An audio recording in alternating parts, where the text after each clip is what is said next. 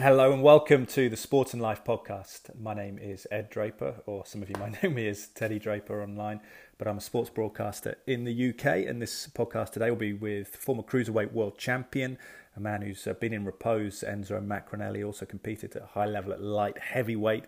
We'll talk about the kind of complex issue for people caught between the 25-pound range between light heavy and cruiser, and also why he maintains that boxing saves more lives than it takes.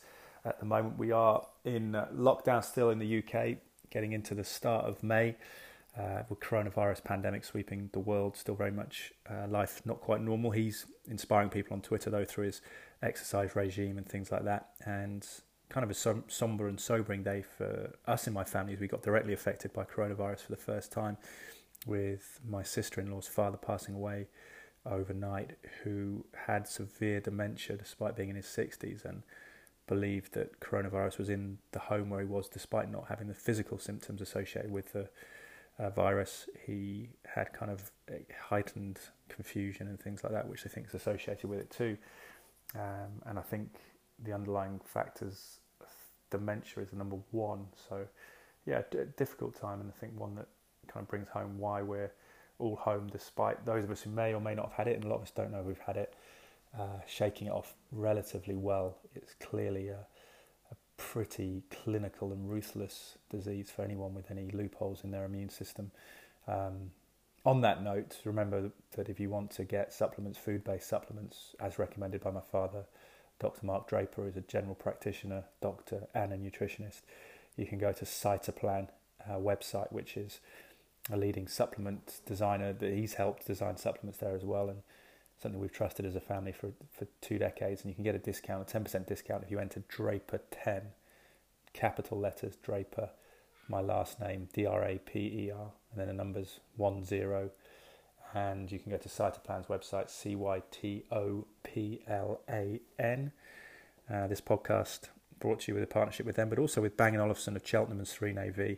Jason Briggs and his team, big supporters of this podcast. They are specialists in some of the finest home entertainment brands, producing solutions based around high quality customer service and installations. I'm sure you know the sort of world famous name Bang & Olufsen. Serene AV is a kind of sister company through which they deck out big entertainment systems, and kind of will use non-Bang & Olufsen stuff if they deem it appropriate. Jason and his guys working from home, but very much available for either new purchases or consultations about equipment existing you've bought with them via the Bang & Olufsen Cheltenham website, and indeed social media. They're on Twitter, Instagram and everything like that. I do hope you're well. Look out for a week from now, the weeks to the 8th to the 10th, if you're interested in wellbeing and health. The guys who I combined with and hosted events for the Cheltenham Wellbeing Festival last year, the inaugural Cheltenham Wellbeing Festival in the town where I live in the west of England, they are hosting the first ever virtual wellbeing weekend, Live Life Well virtual weekend, which you can follow their social media, the Cheltenham Wellbeing, all the details of all the talks available there. There is a token £10 registration fee to view all the talks online and be kind of, I'm not sure the detail yet. I'm hosting one on an adventure series with Paula Reed, who's trekked the Arctic, only woman to complete a certain distance in the Arctic, and going to be chatting to her on a Sunday talk, but I'm not sure what platform it'll be on yet, but I believe it'll be on the Cheltenham Wellbeing website. But certainly all the details of how that will unfold are on the Instagram page in particular, and I'm sure the Facebook page as well, of the Cheltenham Wellbeing Festival. Anyway, guys, I hope you're well. Looking forward to this conversation with Enzo Macronelli. I've actually recorded it a little bit earlier, and he's on good form and talks really in glowing terms about the sport of boxing at a time when health is a concern, and we're looking at chronic traumatic encephalopathy, as Chris Dixon was telling me last week in his forthcoming book, Boxing Journalist, on the damage sustained by fighters and the impact on their brains and how that affects all walks of their life and can lead to not only dementia but depression and other aspects of mental health that maybe haven't fully considered. But Enzo outlines here powerfully about how many people it does bring meaning and definition and discipline to their life. Anyway, I hope you're well, and have a great weekend, Friday today, and enjoy it, and we'll speak to you again very soon. Thanks.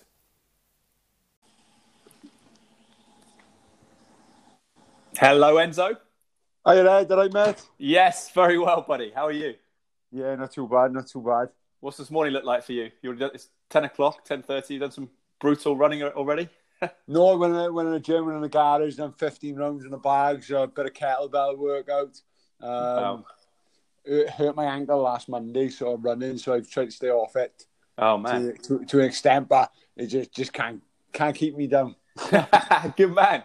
Well, yeah, because everywhere I look online, you're still listed as pretty much retired or whatever like that. But how do you see it? You still kind of dreaming of this big kind of final goodbye? If I'm honest, mate, it was, I done a bit of sparring last year. I won't mention no names because I'm not like that. He's very highly touted. I hadn't been in a ring for a year. They asked me for a bit of sparring. They asked me to do 10 rounds.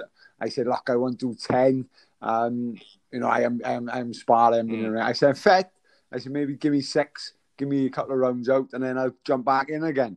Cut a long story short, first round I was hopeless. Second round things come together. Third round I finished it, and I didn't mean to. It was just one of them. Really? Like I said, I won't name no names because I'm not like that. But he was very decent. He sparred some big names, and it was quite. I had something there, so I wanted it then. Then I had a car crash, and I lost my brother. It just everything went to hell. Oh man, that's terrible. How are you? How do you feel now then after that? Because that's a terrible loss to lose your brother. Because you're only 39 now. I presume he was very young. No, he was 59. He's from separate mothers, same father, separate mothers, but we were always close. So he passed away. He was helping me in the gym. When my dad passed away, we took over the gym together, the amateur club.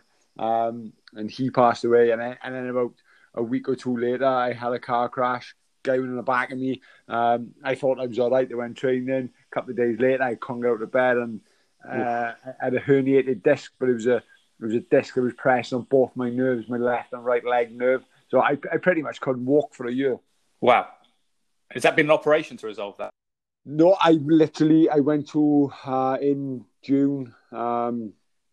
I had a cortisone injection in the back, and I'm one of the very rare people who have an extra vertebrae in his back, so they couldn't get the injection in properly. So then I found myself a good physio, Anthony Carter. He's the Ospreys rugby physio. He looked after me. He got me to where I was. I was up every morning. I was going training. I could barely stand up to put my clothes on to go to the gym. I couldn't do much in the gym, but I was doing it. He told me get through it, and I did. And for me to be back running has been amazing for me. Yeah, well, yeah, but that is amazing, mate. That's amazing to recovery. But what do you speaking to Tristan? Interviewed a lot of older fighters, particularly kind of guys of the era of Frazier and Ali. Not those guys necessarily, but he's written books and he talks about sort of the long-term damage. Do you worry about that at all? Because I know you've had so many more wins than losses, but you have been stopped before. Yeah, I have, yes, and I think it was my sort of style of fighting. If you come spar me in the gym or come see me boxing in the gym, I'm slick, I'm on my toes, I don't get hurt. But something comes hold of me on fight night. I have to please the crowd. I have to entertain. I see it as an entertainment business. But if you look at my fights, yes, I've been caught, I've been banned, but I've never ever taken a sustained beating. Not once, not in the gym, nothing. I've been caught with big shots. Pretty much 90% of the time, I've always been on top, and I've just walked in trying to finish. That was my style. And that's interesting because there's an argument. I was going to say, I was going to say that clean knockout losses. There's an argument that perhaps on the brain that's actually not as detrimental as cumulative punches. Because I know there's been some fears over women's boxing that clean knockouts aren't as common, and that potentially it's that cumulative stuff that could cause more damage long term. Yeah, but I do believe I'm a massive believer in what happens in the gym is pretty much detrimental to your brain health. I see some absolute wars. And don't get me wrong, I have it in my gym. I let the boys have open sparring once in a while, but I make sure it's even. No one's getting the upper hand. It's like that. But, when I box, I've never actually taken a beating in the ring. I've walked into shots. And, I walked into shots with boys. I think we mentioned the other day about the weight limit from cruiser 38 to 14.4. I was boxing boys cutting down from 15 stone to get to 14.4 where I'm weighing 13.10. So I was just walking into shots against bigger boys, even though I was in control, I was on top of them, and You know, it's just thing. But you know, for the mental health, it's more mental health. Mentally, I need this 50th fight. I still think I got something left. I'm not looking upon a run together. It's, you know, I'm too old for that. I got too much going on. Is it that number, the 50? Is it that magical kind of round number? I had 50 amateur fights. I had 50 amateur fights at 146. I'd love to finish on 50 pro fights. Maybe have one more if I look really good and someone offers me something. You know, I like that extra one. But you know, when I was younger, you could have told me any name, and I did. I think Frank Warren's openly come on record said I'm the only fight that he've ever had and never ever questioned an opponent. It's not my way. So when I was younger, if you would have said to me, you know, you're fighting Mike Tyson, I would have gone, yeah, no problem at all. I'm not going to do very well against him, but in my mind, you know, I fear no one. Now I look at the cruiserweight rankings, the world champions, and you know, I think, whereas a couple of years ago, yeah, no problem at all, I'll smash him to bits. Now I was thinking, ooh. But then it's one I do see. I see that Macabo, the WBC champion. Yes. Isaac Chamberlain was talking to me about him this week, targeting him, I would fancy that. I really think I could. I think he's dangerous, but I think he's open. And I think I'd be able to catch him. Well, you're 5 inches taller than him as well, aren't you? I mean, Tony Bellew had a big sort of height and size advantage on him. You know me, Ed. I won't be using no boxing ability. I'd be going straight in for the slide fest. Yeah. So you still main do you think is that instinct? You can't circumnavigate that. You can't change that. Is that kind of your style? When I was young, like I said, if you come to see me in the gym, people who spar me, they go out and they sort of open jaw. They think that's not the Enzo we see. You know, I dictate everything on a jab. No one comes close to me. I don't get in range. I'm non-stop working, but I just don't get caught. I don't come close to being caught. But then when I was younger, I think it was about 14, it was an amateur fight, and you know, I was boxing, I was steady, and you know, I remember the crowd booing. You know, these small labour clubs full of smoke and stuff like that. The crowd were booing. Even though I was boxing well and I was looking good, the crowd were booing. And I didn't like that. And I think subconsciously in my head, I realised it's an entertainment business. And, you know, it has got me in trouble, but it's got me a lot of fans as well because of the way I always put myself on the line. That's the danger in boxing, isn't it? And we were talking about this with Tris as well, that, you know, it happens in the media now as well, because you can see so many different journalism outlets, and, you know, loads of people are covering boxing now that aren't attached to a big media company, but it's that attention seeking is that you have to have. How did you approach that kind of stuff? Because you've always been a plain speaker, but you don't seem to be particularly disrespectful or trash talking in the way you've gone about it. I've been brought up well. I don't believe in slagging people off. I don't believe if I got something to say to someone, I'll say it to their face. You know, my dad's brought me up that way. You know, it's half the time when you hear people when they try to wind each other up, they say some things, and you know the fans get behind. Oh, that's nasty. Half the time they don't mean nothing. All they're doing is just trying to get an edge over the opponent. I seen Wilder and Fury, they're doing this and doing that.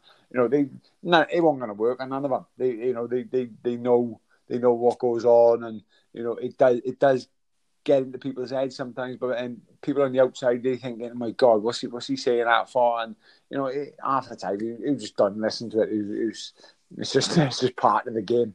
Yeah, well, I was going to say, because the cruise, just referencing that tweet that you mentioned there, I put one out because I've spoken to Isaac Chamberlain this week, who's a Brixton boxer, and there's going to be a piece on I know. Sky exactly. Sports website. Really nice and it didn't really strike me at the time because people actually mentioned him when I put out the tweet, but I just put, whenever I consider boxing, I always look at that gap. And I know UFC people talk about this. I'm not a mixed martial arts expert, but I know they talk about the gaps in their sport. And with boxing, it just seems that light heavyweight, which is 12.5 stone, 175 pounds, now that gap to cruiserweight, 25 pounds. So it's more than, you know, getting on for 2 stone in terms of that difference. And as you were referencing there, it moved up by 10 pounds, didn't it? I think in 2004, something like that. So it was something like that. And but like I said, you know, it's with weight cutting at the moment, and do a weight cut right.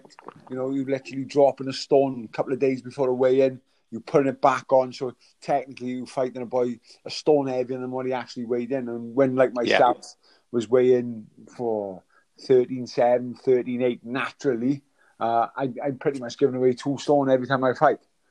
So because you went the other way than most people, didn't you? I mean, most people go up in weight, but because of that, I guess primarily because of that change, maybe? And you obviously fought David Haye. You won the world title. You held a world title, WBO 2006, 2008. And then you had that unification fight with Haye in, 2008? It's incredible, isn't it? It's 12 years ago now. But you actually went down to light heavy, so that's a 25-pound gap. But you're one of those, I guess, unlucky people to fall in the middle of that big range. Yeah, I was. I didn't really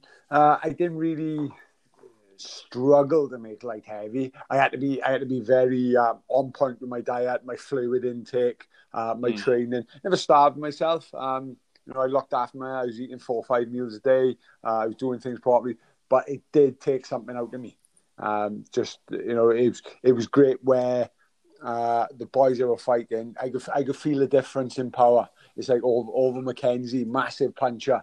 He hit me on a button a few times. Just didn't register with me. He was the same weight as me. Didn't register. But then when you feel someone like a David Haye hit me, who pretty much a stone heavier than you on the night, you feel that extra power, that extra strength. And whereas I was, I'd say, one of the fastest as a cruiser, and I was physically very strong. Don't get me wrong, I could knock out any cruiser on the planet.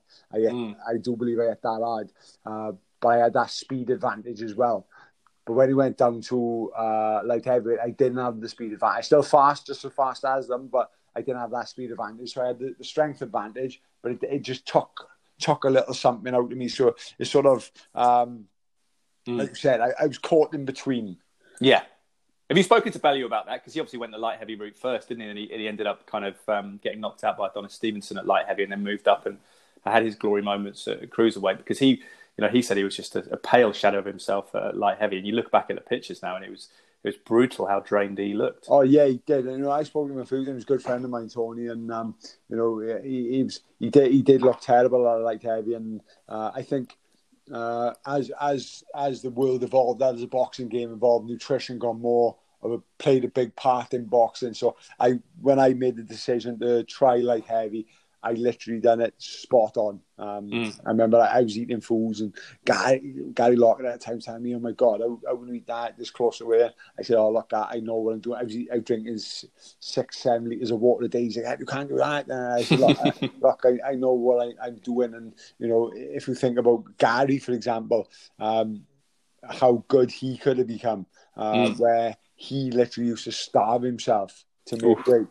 Joe Calzaghe, probably one of Britain's best ever fighters. If you think of if he had the knowledge of diet where he didn't have to, I know Joe did eat for 2 or 3 days before a weigh-in. To make super middle, 168, 12 stone. He never made 2 or 3 days before a weigh-in. And I remember watching him once, and I asked him, "How are you?" And he poked his tongue out, and he was just dry and white. And it makes you think how much better, he's amazing as he was. How much better he would have been with that little bit of extra. But then on the other side of things, maybe that's what made him that hunger and the way he used to do things. Maybe that's what made him who he was. I don't know. Yeah, maybe that drive and I guess his greatest performances came as an underdog, didn't they? Particularly against Jeff Lacey. Yeah, well, I remember once Gavin Rees later on in his career, he made weight for a fight. I think it was Buckland. He boxed. He looked terrible, and he done the weight. He'd never done the weight so easy. He done it properly. Gary had nutritionists with him and all that. For the rematch, he said to Gary, he said, "Gar, I didn't like it." He said, "But Gary, you've done it properly. You've done it the right way." He said, "Let me do it my way. Just let me do it." And his way was awful. But that's the psychology of it, isn't it? Yeah, he felt better on the night. He had his best performance in years, and he won the fight. Wow. Well, I remember speaking to Ed Robinson. Obviously, he's a senior producer at Sky Sports now, but a long-term boxing reporter, and he had a few fights himself as well. And I remember him saying that I said to him, "Why do boxers get up early in the morning and perhaps kind of limit their sleep, maybe not get as much rest?" And he said it's not about the physical; it's about the psychological going through adversity, which you need. And I suppose, in a way, weight cutting, if it's not too savage, is part of that kind of toughening up of the mind. Well, it is, but Gavin's was savage. I remember all the years, even in the amateurs, we boxed from 10 years old together, and they literally, it'd be, it's just mad to think what he used to do. And again, is another one, how good he could have become if they'd done it properly. What was your relationship with the Calzaghes was important, wasn't it? And Enzo trained you, and obviously you've got Italian heritage with your name. There's a big Italian population, isn't there, for people listening around the world to South Wales? It seems. Yeah, it is, and I remember I boxed a fight, and things was stagnating for me, and I decided to give Enzo my father. He was friendly with Enzo. I boxed Joe as a kid. And he said, "When you try it better," so I thought I'd try it better. He had this notoriety of being such a tough trainer and stuff like that. And I myself, I love pushing myself to the limits. So I decided to give him a go, and we just kicked on from there.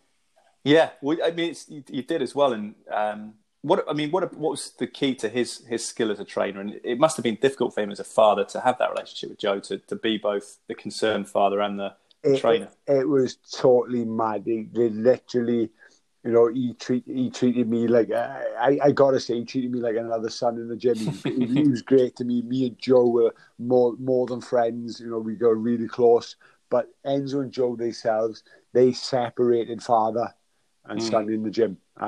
Some of the arguments, me and Joe sparring one day, and he was just one of them days he just weren't feeling it, and Enzo's giving him grief, and he's giving Enzo grief back, and they calling each other it was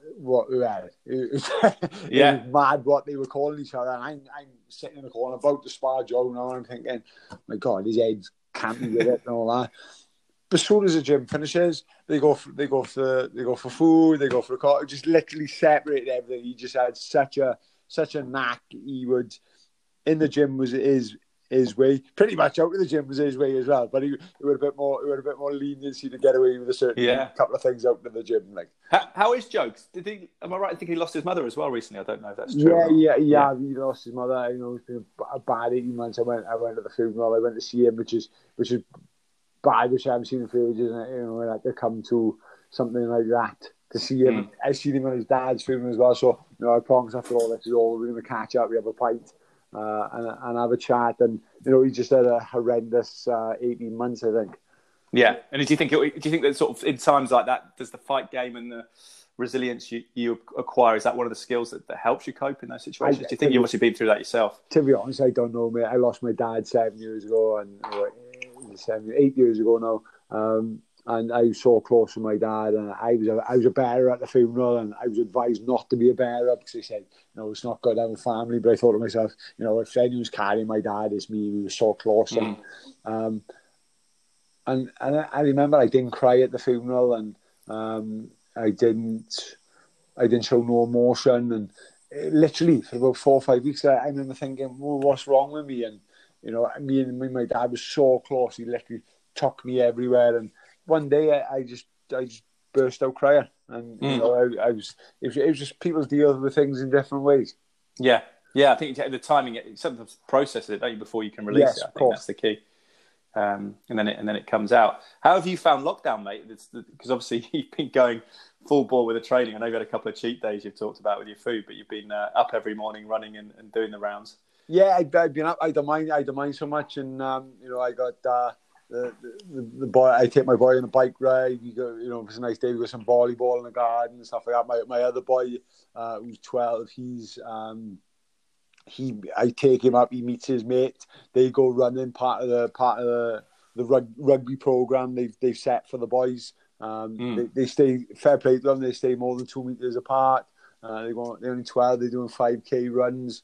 So it is what it is. It's hard, and I like going out and stuff like that. But I've sort of knuckled down to my training, and if I'm having this last one, I'll make sure I'm prepared. Yeah, it's almost like a camp mentality, isn't it? Speaking to boxers, that they kind of just feel like they're trying to put themselves in that kind of camp mentality where you wouldn't go out and socialise necessarily. You just kind of, obviously it's different, but trying to kind of incorporate some of that experience in boxing to use it in this situation. Yeah, I get up in the mornings. I go in the gym. I go running because obviously I got my own amateur club as well. So I took a bag from there. I put it in my garage. Fair play. A couple of the other boys have phoned me, can we borrow a bag? And they said, yeah, no problem at all, as long as you bring it back, which it really will. And it's sort of, it is what it is. And if you think about years and years and years ago, these people were asked to fight for their country. They were asked to fight in a war. All we were asked to do was sit in the house, watch TV, stay in with all the mod cons, all the food, everything you want. And you got people complaining and wanting to go out. And I've seen some videos in America where they're against being told to stay in, and they protesting now for freedom. And I'm thinking, you pass on to your grand, you pass on to your thing, then you'll be struggling. Yeah, no, it's definitely a brutal thing. We had a loss. My sister-in-law's father passed away, and he had severe dementia, but he actually, I think COVID kind of pushed him over the edge. So for people who are vulnerable, it's a massive, serious thing. Obviously, it can affect anyone. But what do you think the effect's going to be on boxing of this delay? Because do you think, when are we going to see fights, and how? Because presumably I'm talking to people, like I remember Daniel Dubois the other week, the heavyweight up-and-coming Londoner. He said that he'll need a month. His trainer, Martin Bowers, reckons he'd want 2 months with him sparring and things like that to get him fight ready to fight Joe Joyce. What's your assessment of that in terms of when boxing can happen once the lockdown resumes? How long will we need after that? It all depends, but like you said, you will probably need a good 2 months for each fighter to get ready. And you look at the football. They're trying to rush the football back, and they're talking about them playing with masks on and stuff like that. And it just got to be safe. And I remember the week before the lockdown started, I opened the boxing gym, and it was absolutely jam packed. I had about 40 boys in there. And the next day, the championships got cancelled. So I got the boxing WhatsApp group, and I just said, look, boys, we might as well shut the gym now, take a break till all this is over. And they go come on. I said, look, we're all fit and healthy. It's not going to bother us. Well, presumably it's not going to bother us, but it's who you're going to pass it on to. We just need to be safe. And we'll start up as soon as we can. But like you said, when boxing starts, it's got to be at least 2 months just for boys to get ready and you say unless boys are training, but they probably are training, but they're not training with their coaches. They're not learning timing and sparring. And yes, of course. Some people. I was never a big sparrer, so I didn't really need a whole lot of sparring. But some people rely on their sparring. So it's just a lot of factors. But the British Boxing Board of Control, they are one of the most stringent on the planet, and I'm sure they make sure safety comes first before anything. Yeah, well, I was going to ask you, Enzo, because you want this 50th fight. What is that feeling? Is the expression, isn't it, in boxing, something left in the basement? Is that what it feels like? It's just because you've been out of the ring for nearly 4 years and looking at your record, but is it just it's something for your own mentality rather than what other people think? Yeah, of course it is for my own mentality, but I will tell you this. People say a fight is the last person to know it's finished. I'll know if it's finished. And my last fight, I let myself down. I won't focus. I was in the ring thinking about taking my boy to football in the morning. That shows a sign of someone who's not ready. I had 3 weeks notice where I wouldn't use any excuse. I was still fit to do 12 rounds any day of the week. It was a European title fight, wasn't it? Yeah, and I honestly, God, I remember first round walked out. I didn't warm up properly. I was thinking, I hit him with the left up of the body, and straight away the gasp of air. And I remember thinking, this ain't going to take too long now. I'll get home and take my boy to football in the morning. Next thing he caught me, and that's a sign of me not being switched on. So I've always regretted that more than anything, and I still feel I got something left. I might spar against someone who I know I could have played with in my time, and I might, after the fourth session, I might come up and say, nah, I haven't got it. And I'm not be honest with yourself. I'm not silly with that. And I fit my times. My running times are improving. My punch output, my strength.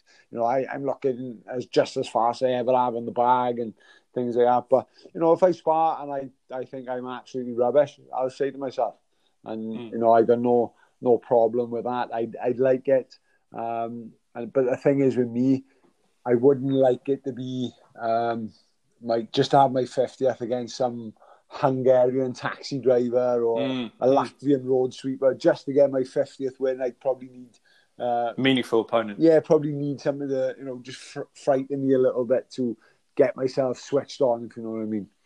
Yeah, because you've had some highlights. There's nothing, I think on the record it's there for all time to see. Cruiserweight world champion. You've won a European title. You obviously challenged for a world title at light heavy as well against Bremer, the German. So it's incredible.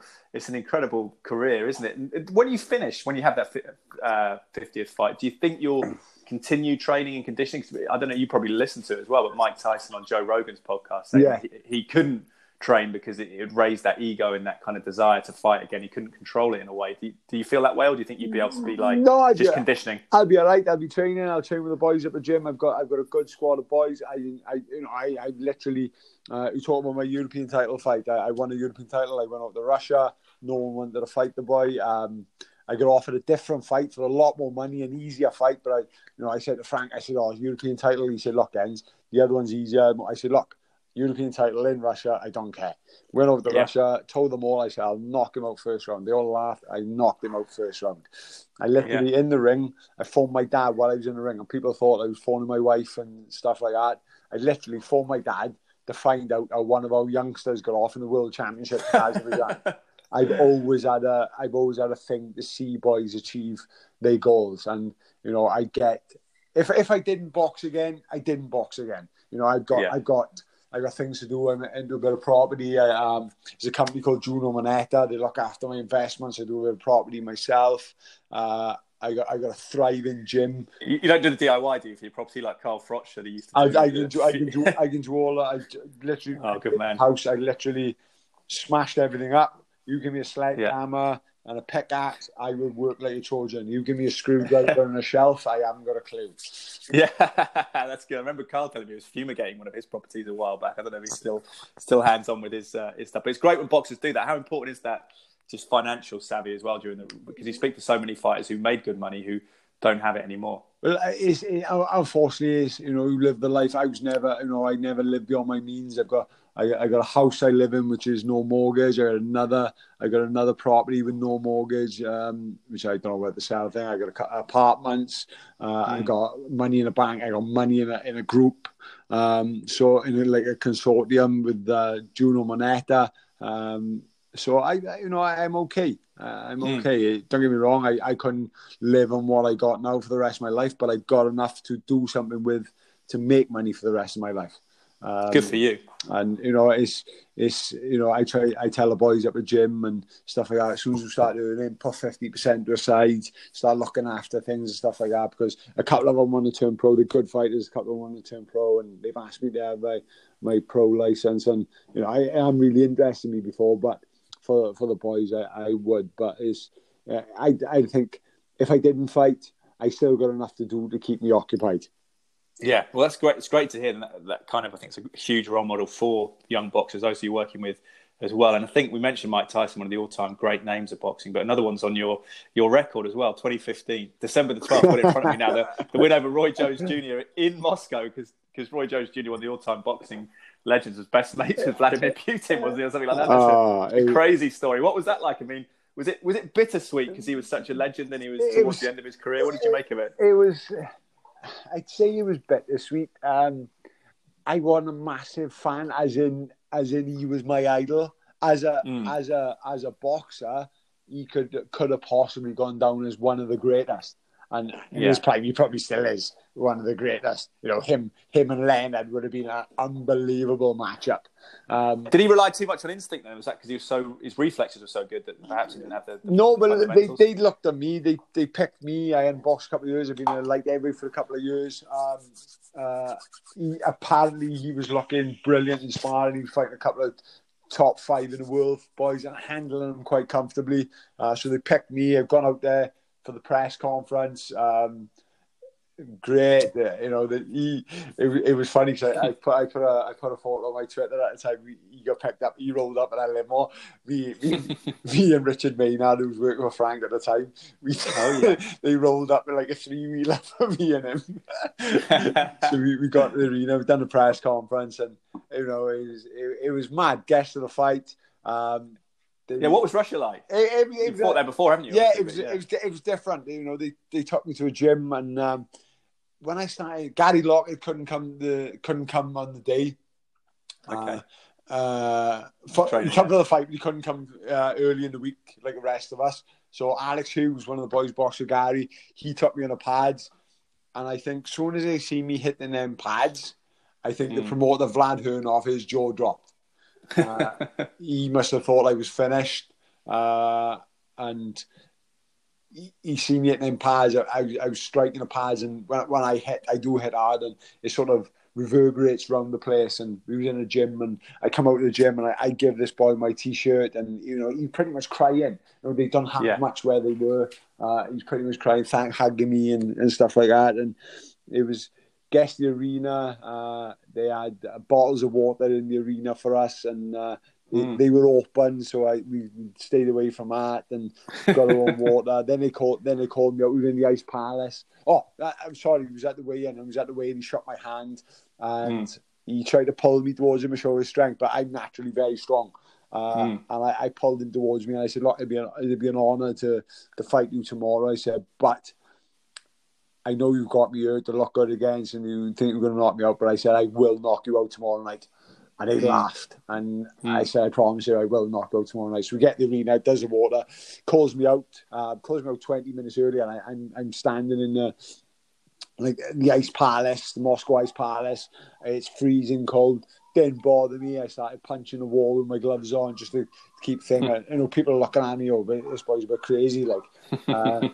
Then they say, they call me in the ring, and they have bagpipes playing me in the ring, so I don't know whether they thought the name Mac was Scottish. I don't know. Then in the ring, they play not Italian, yeah. They play the English national anthem for a Welshman, and I'm like, my God.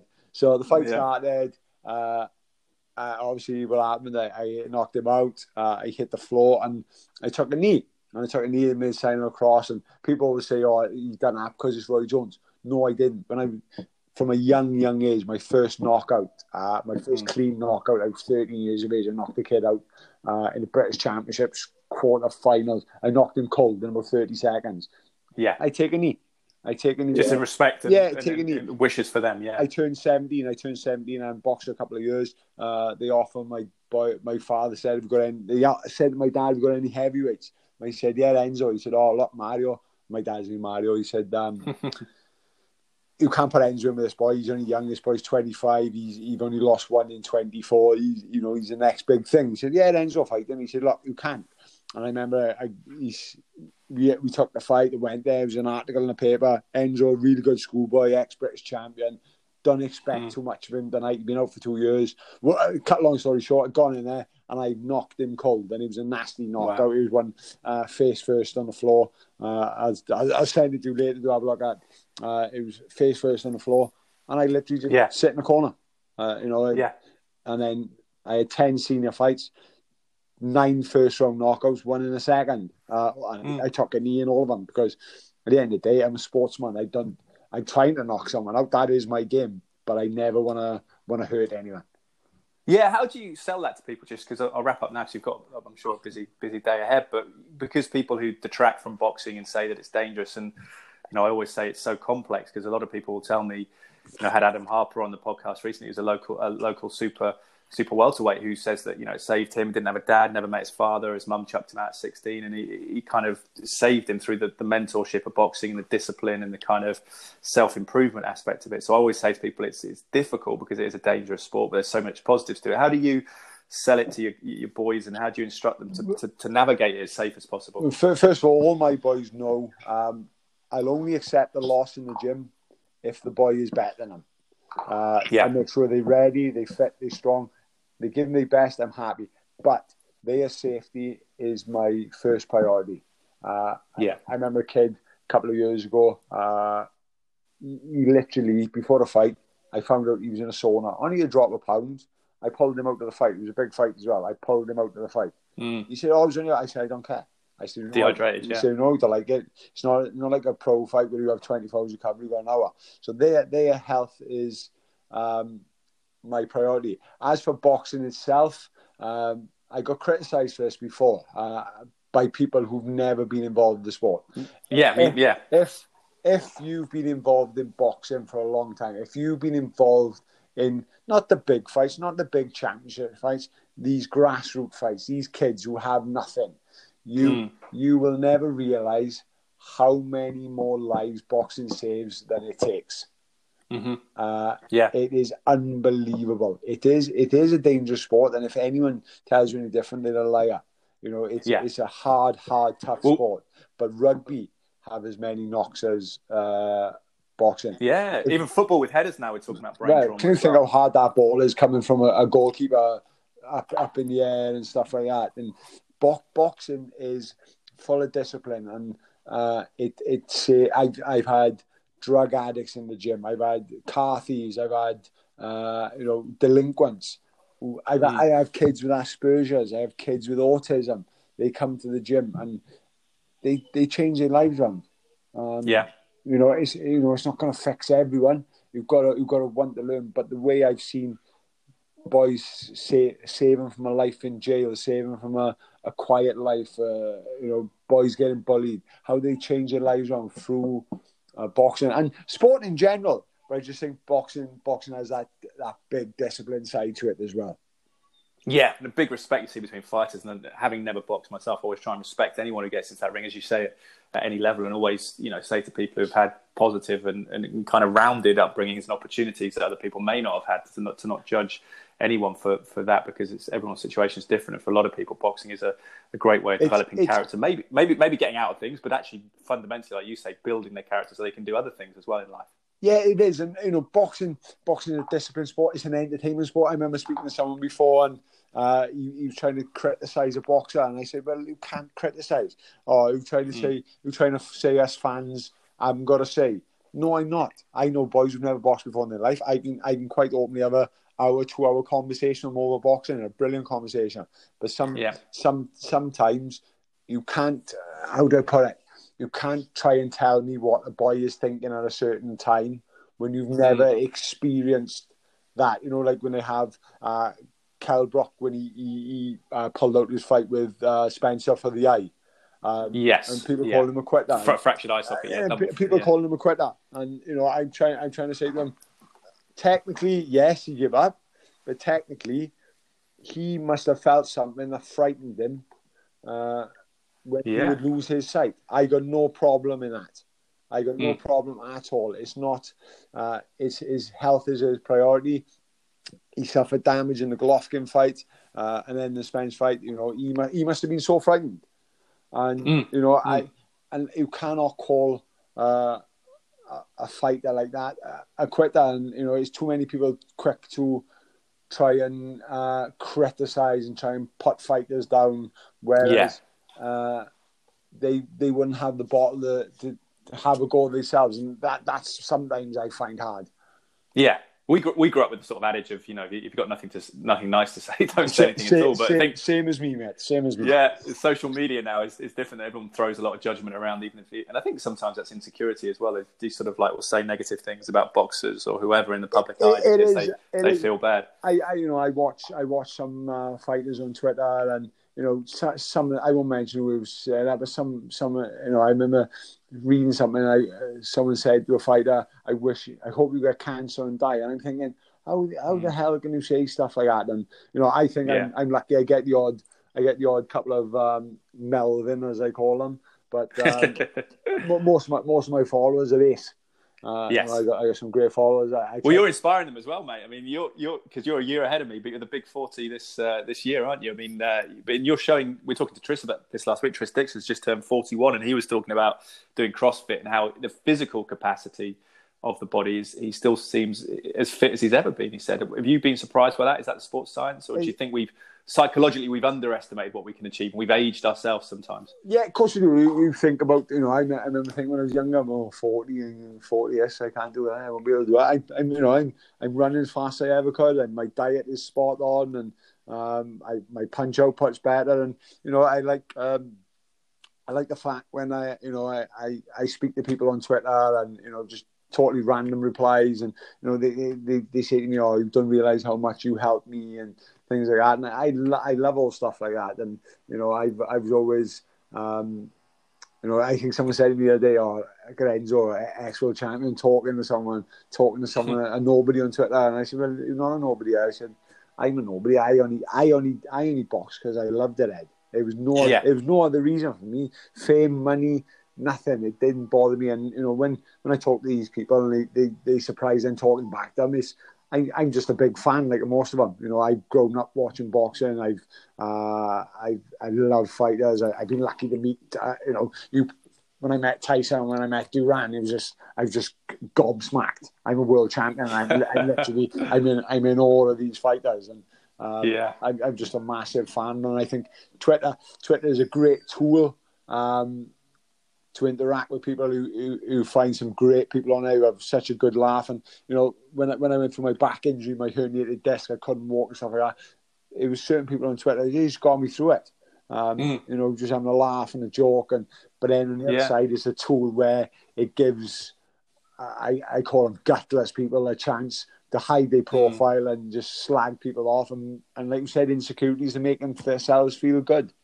But I think ultimately it doesn't work for them. They probably feel worse in the long run, because I think that's the issue with it. But Enzo, it's been great to speak to you, mate. I appreciate it. And I think we connected first on Twitter and stuff. And it's been great to see your journey. And I wanted to come down to Swansea to do an interview, and hopefully we'll do that when this all relaxes and welcome we'll get a proper chat in South Wales. But mate, thank you for your time, and keep doing all your fitness work and stuff. It's definitely inspiring at the moment. And enjoy the rest of the kind of the downtime, and then let us know when the fight's in for that 50th. Wish you all the best of luck and everything, of course. Top man. Cheers, Ed. So there you have it. Just a little lost connection right at the end, which is probably good fortune. Must have gone out of reception, probably off on another bit of exercise. Enzo Macronelli, former cruiserweight world champion boxer. Love that strong South Welsh accent, Swansea accent, despite the huge Italian connections with his family. Enzo Macronelli, a very Italian name, and his father Mario, as he says there. Good, uplifting to speak to him, actually, in a kind of robust but intelligent breakdown of boxing, I think, which is why we're all drawn to it. And despite Tris Dixon and I kind of discussing a conflict of reporting and covering a sport which can have such severe and permanent effects on boxers, the people that get into that ring and don't always get remunerated for it well in a tricky business. That kind of sense of boxers, particularly at the grassroots level, where it seems its effects are most beneficial on character and personality and self-esteem and self-respect and respect for others. It's great to get his thoughts there. Thank you for listening to the podcast. Have a great weekend. I hope to speak to Johnny Nelson, another former cruiserweight world champion and presenter at Sky Sports, alongside myself. Worked with Johnny as well, and fine broadcaster now after being a fine boxer, and his story one of learning and reforming after an early heartbreak in a world title fight where he kind of admits to some sense of embarrassment, and he came back to reign supreme for I think 7 years in his division. So that was a fantastic achievement. Look forward to speaking to Johnny. Great character. Thanks again to Bang & Olufsen of Cheltenham and Serene AV for sponsoring the podcast. Bang & Olufsen's website and social media, Bang & Olufsen Cheltenham. You can get in touch with Jason Briggs and his team through that. And a reminder that if you want looking to boost your immunity with the stuff that my father, Dr. Mark Draper, talked about on a podcast, which you can see down the list, a couple of podcasts with my father as a GP and nutritionist, particularly a micronutritionist, concerned with trace elements in the soil, and his argument that our immunity is deficient in the UK because of selenium levels being low in our soil. He recommends a supplement called Immunovite, IMMUNOVYTE, which is available through Cytoplan, CYTOPLAN, their website. And if you use the discount code Draper10, my last name, all capitals, then the number 10, you will get a 10% discount if you want to. All health and concerns at the moment as well, aren't we? So, and Live Life Well virtual weekend coming up on through the Cheltenham Wellbeing Festival. People check out that online too through Cheltenham Wellbeing social media. I was part of the inaugural festival, hosted some events last year, and this virtual one, although it's kind of counterintuitive in a sense because we're often through the Wellbeing Festival trying to encourage people to get outdoors and not spend too much time on the screens, but hopefully this is a beneficial and productive use of screen time at the moment when we are all in, and something that can inspire us both for the now and dealing with the anxieties of the current situation of lockdown and beyond that, and the world that we will re-emerge into, which is likely to be a different picture economically, but ultimately we have to control what we can control here and now, day to day, don't we? Have a great weekend, guys. Thank you.